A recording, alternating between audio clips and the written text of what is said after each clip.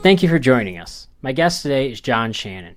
John has spent a lifetime around the game as executive producer of Hockey Night in Canada, working for the League, Maple Leaf Sports and Entertainment, and being a broadcaster for Sportsnet.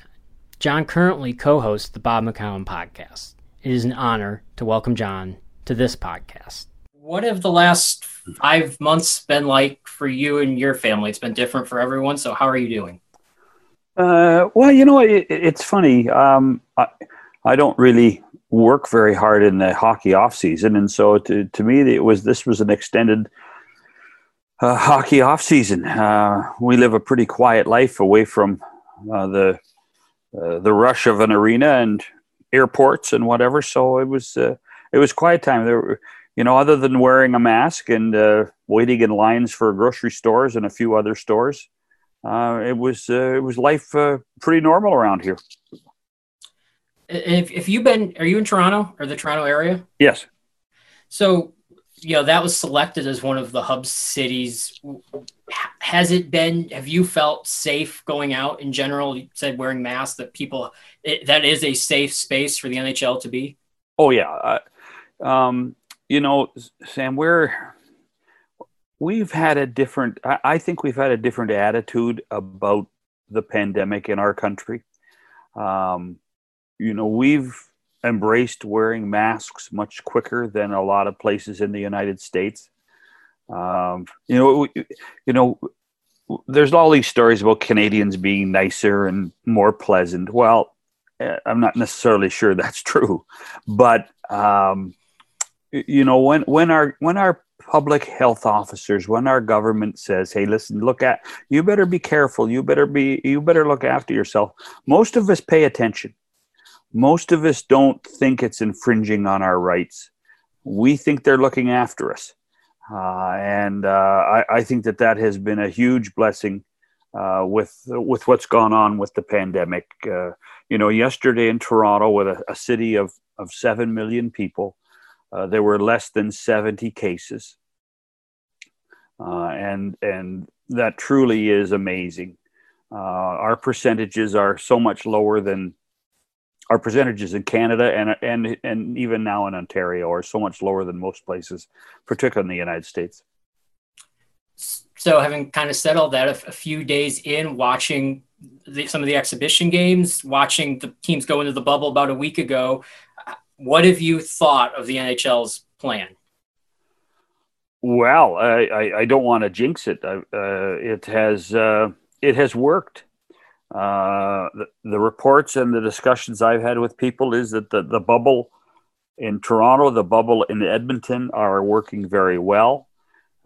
Players actually feel safer inside the bubble than they do in public places.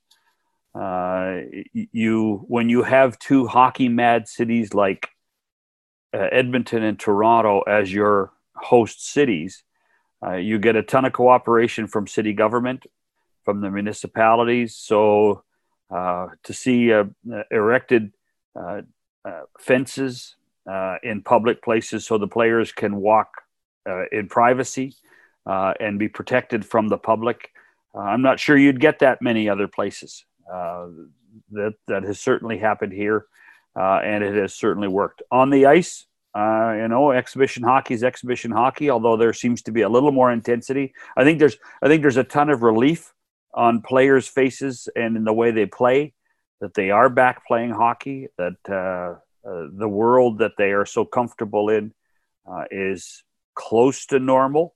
But that said, when everything gets going on Saturday for the qualifiers, I think we'll see a little different intensity, and that'll be important. What's your biggest fear going into this? Well, I think it's the same fear that everybody has, is that we don't finish. And if we don't finish, then, it was a great try. They deserve credit for trying.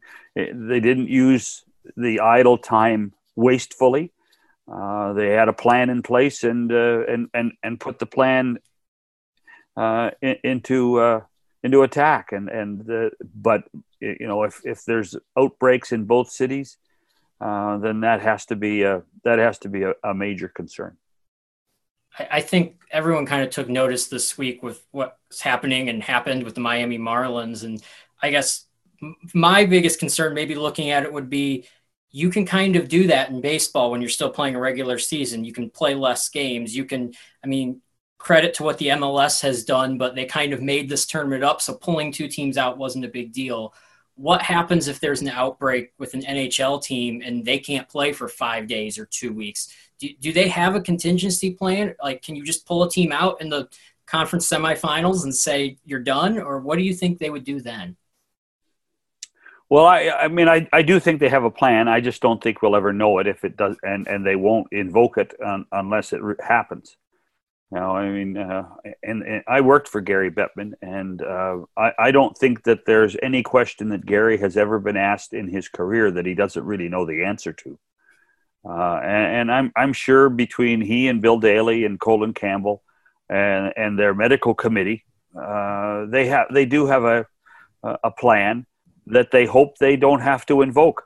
And by saying that, there's no point in us knowing until they make a decision. So what happens is, you know, the only other time that hockey was playing and then stopped and what the cup wasn't awarded was, you know, the 1918 and the Spanish flu in Seattle and Montreal.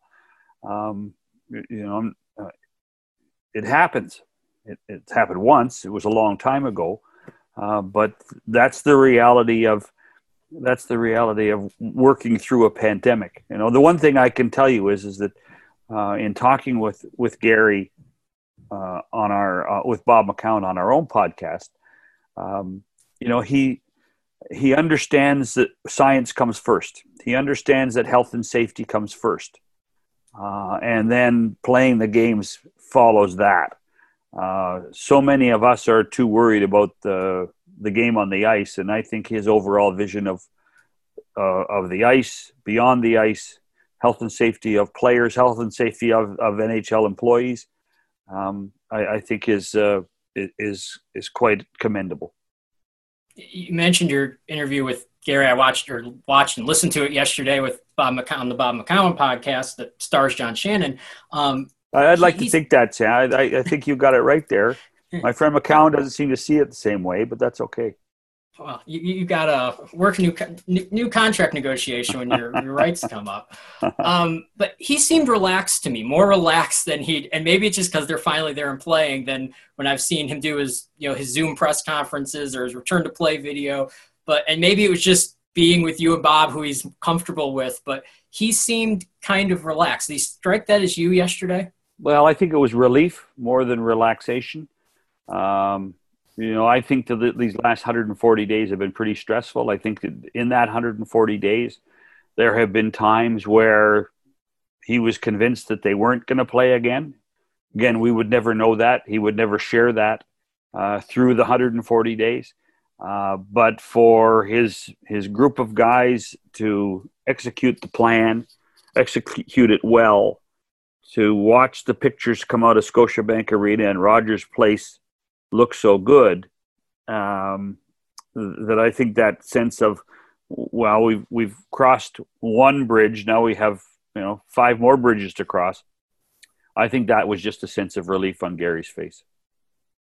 You mentioned that you've worked with the league, you've worked with teams, you've produced Hockey Night Canada. I can't keep a job, I guess. I don't know. You've been behind the scenes enough.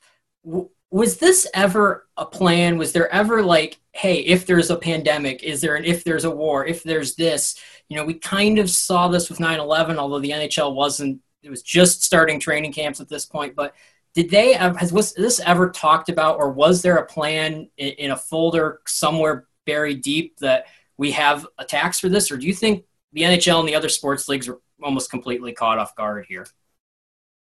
I think society was caught off guard.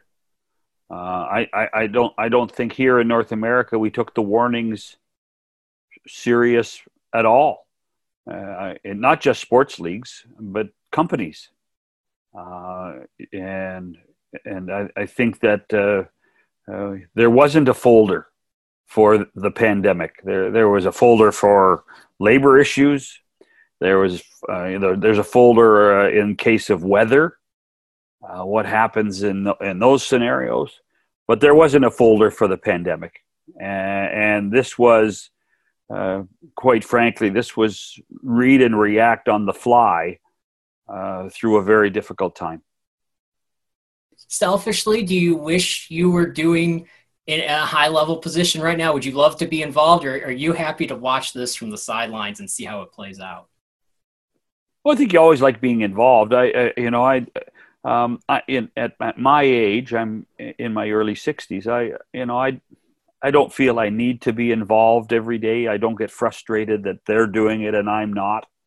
That really hasn't crossed my mind. I still feel somehow, some way I'm involved. I still talk to lots of people. I get phone calls from people inside the league and outside the league, whether it be at teams or at networks, on what would you do in this scenario. I get treated very well. I get treated with respect. So I feel in my own way, Sam, I am involved with everything, and life's pretty good. Personally, you've earned that respect over the years. Well, thank you. That's very kind of you. Watching those exhibition games, what have you thought of kind of the presentation? I know they've alluded to there'll be more when the actual games start on Saturday, but what have you thought of producing a television game with no spectators? Well, if you do Olympics early on, when you'd have the game between the Ukraine and Ukraine, there's no "the" there. When you do the game between Ukraine and Belarus, and you're in Japan, there's nobody in the crowd either. So this is a normal way of producing television, more on the international stage, in non-hockey markets. I think it's been fine. I'm not going to glow about it. I think the pictures are nice. I think that as the teams are going through their exhibition game, I think that the practice that the broadcasters are going through, producers, directors, technicians, is the same. The one challenge I would give to everybody that's involved is to remember that with nobody in the building, there's no excuse not to be lower and not to be closer. That's where we should be. So you can add any cameras you want. I think it's fantastic. I saw one scenario on a power play yesterday in the Washington game where the handheld camera in the corner moved up to be over Alex Ovechkin's shoulder on the power play as he takes that one-timer. That's what we should be doing more of. I don't want to be higher and wider. I want to get closer to the game. I want to see more close-ups of players' faces. That's what this opportunity should give us when it comes to not worrying about obstructing paying customers. I think, especially reading online, there was some confusion when people saw World Feed and what exactly that meant. I think you mentioned doing it for the Olympics. As a broadcaster at home, if you're watching NBC or CBC or Sportsnet, are they people going to notice a difference that it's being produced as a world feed? You probably will more than anyone else. People in the industry might, but do you think the average person at home is going to notice that difference? Probably not. What you won't get is specific replays at specific times. There has to be a more generic coverage pattern that says, okay, we're going to have to cover it fairly for this. The editorial side and the marriage between what the commentators say and what the pictures are won't be as succinct as it would have been if it was an NBC feed reading and reacting to what Doc Emrick and Eddie Olczyk were saying. It'll be more of, okay, here's what the pictures are and here's what we're trying to do. But every once in a while, the conversation between the two broadcasters will go off track completely to what the pictures are. I do think there will be times where the viewer will maybe not recognize it, but will wonder, well, why are they talking about this when the picture is that? And I think that may occur. That's normal for these type of situations. How big of a challenge do you think it's going to be for broadcasters who aren't there? I know some are, some aren't, but calling the games off the monitors, even if they have different feeds, is that going to be a challenge for some of these broadcasters? Yeah, it is. I mean, basically who's allowed in is NBC as the national rights holder of the United States. They're allowed to be on site. Rogers in Canada, they're allowed to be on site. All of the regional broadcasters are not allowed to be there, so they have to call it off tube. Even radio has to call it off tube, which is also difficult. The interesting thing for me, Sam, is the one part that has really proved to be solid is the sound. The ability to hear skates and sticks and glass and boards and voices. And listening to a few of the radio broadcasts and listening to maybe 6 or 7 of the regionals, you do get that ambient noise that makes you feel that you're there and part of it. So now the challenge becomes for the announcers is their ability to understand the ebb and flow and recognize players off a TV monitor as opposed to from the press box, and then be able to continue to tell those same stories that they would have told if they were in the arena. One good example of the difference between being in the arena and not is late in a game, many times an analyst will look over to the bench while the play's at the other end and see whether the coach is signaling for the goaltender to come to the bench for the extra man. Well, you're not going to see that on a feed when the puck is in the other corner. And those are the types of little things that we may miss as the tournament goes on. I watched Sam Rosen and Joe Micheletti do part of the Ranger game, and the only time that they knew Henrik Lundqvist was pulled from the net was when they saw Henrik Lundqvist on the bench. And that would not be the case if they were there in person. Is there also a balance between covering this kind of as a unique or a sideshow with, hey, there's no fans and all that kind of story to it? I noticed that in a couple of the baseball games where the announcers seem more focused on that. That's because they don't have the direction and haven't been told, hey, listen, treat it as a game. That to me is something. I think as the tournament wears on, that becomes less and less a factor. And I'm not suggesting that you ignore it, but at a certain point, it becomes a crutch. At a certain point, when you actually are involved in the game, and the Edmonton Oilers are playing, and Connor McDavid's on the bench, and you can see Connor McDavid, there's no point in you talking about the pageantry of the seats being covered. I think though in many situations, and if you watch games or listen to the games, I think if they're talking too much about what's not occurring on the playing surface, I think that they just don't have anything else to say, and it becomes a crutch.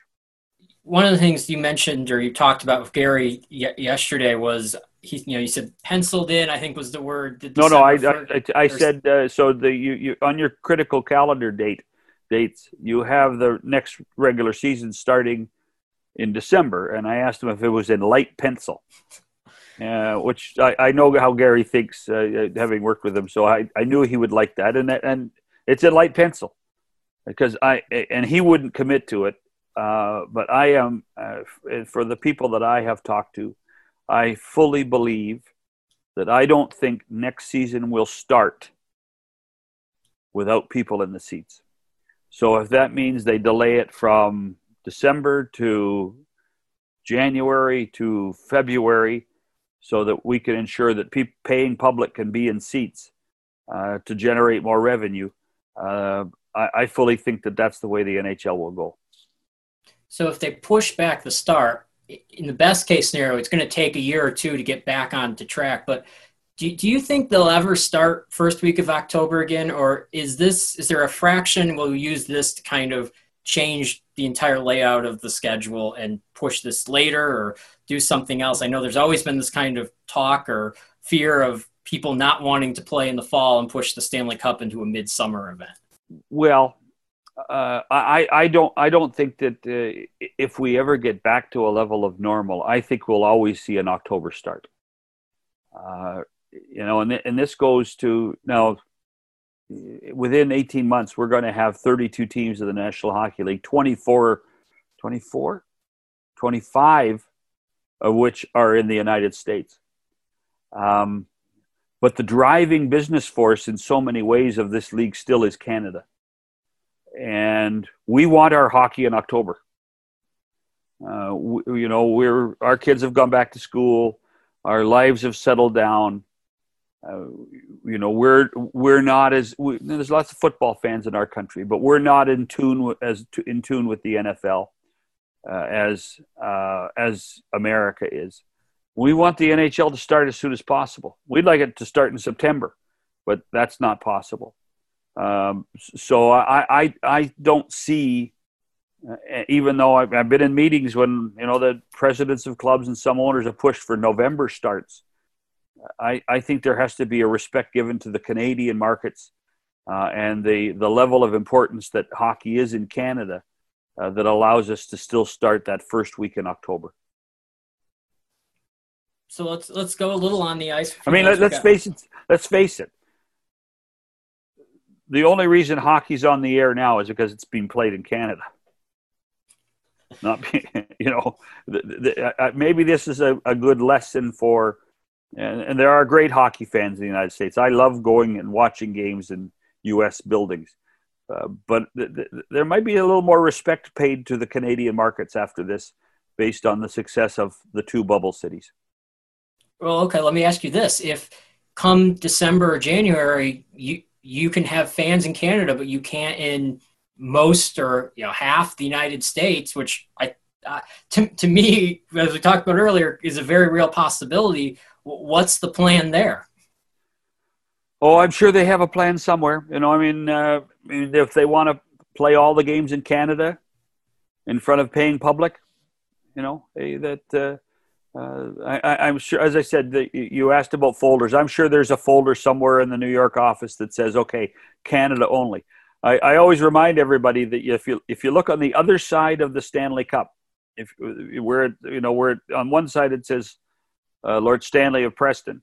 On the other side, it says it's the Dominion Challenge Cup.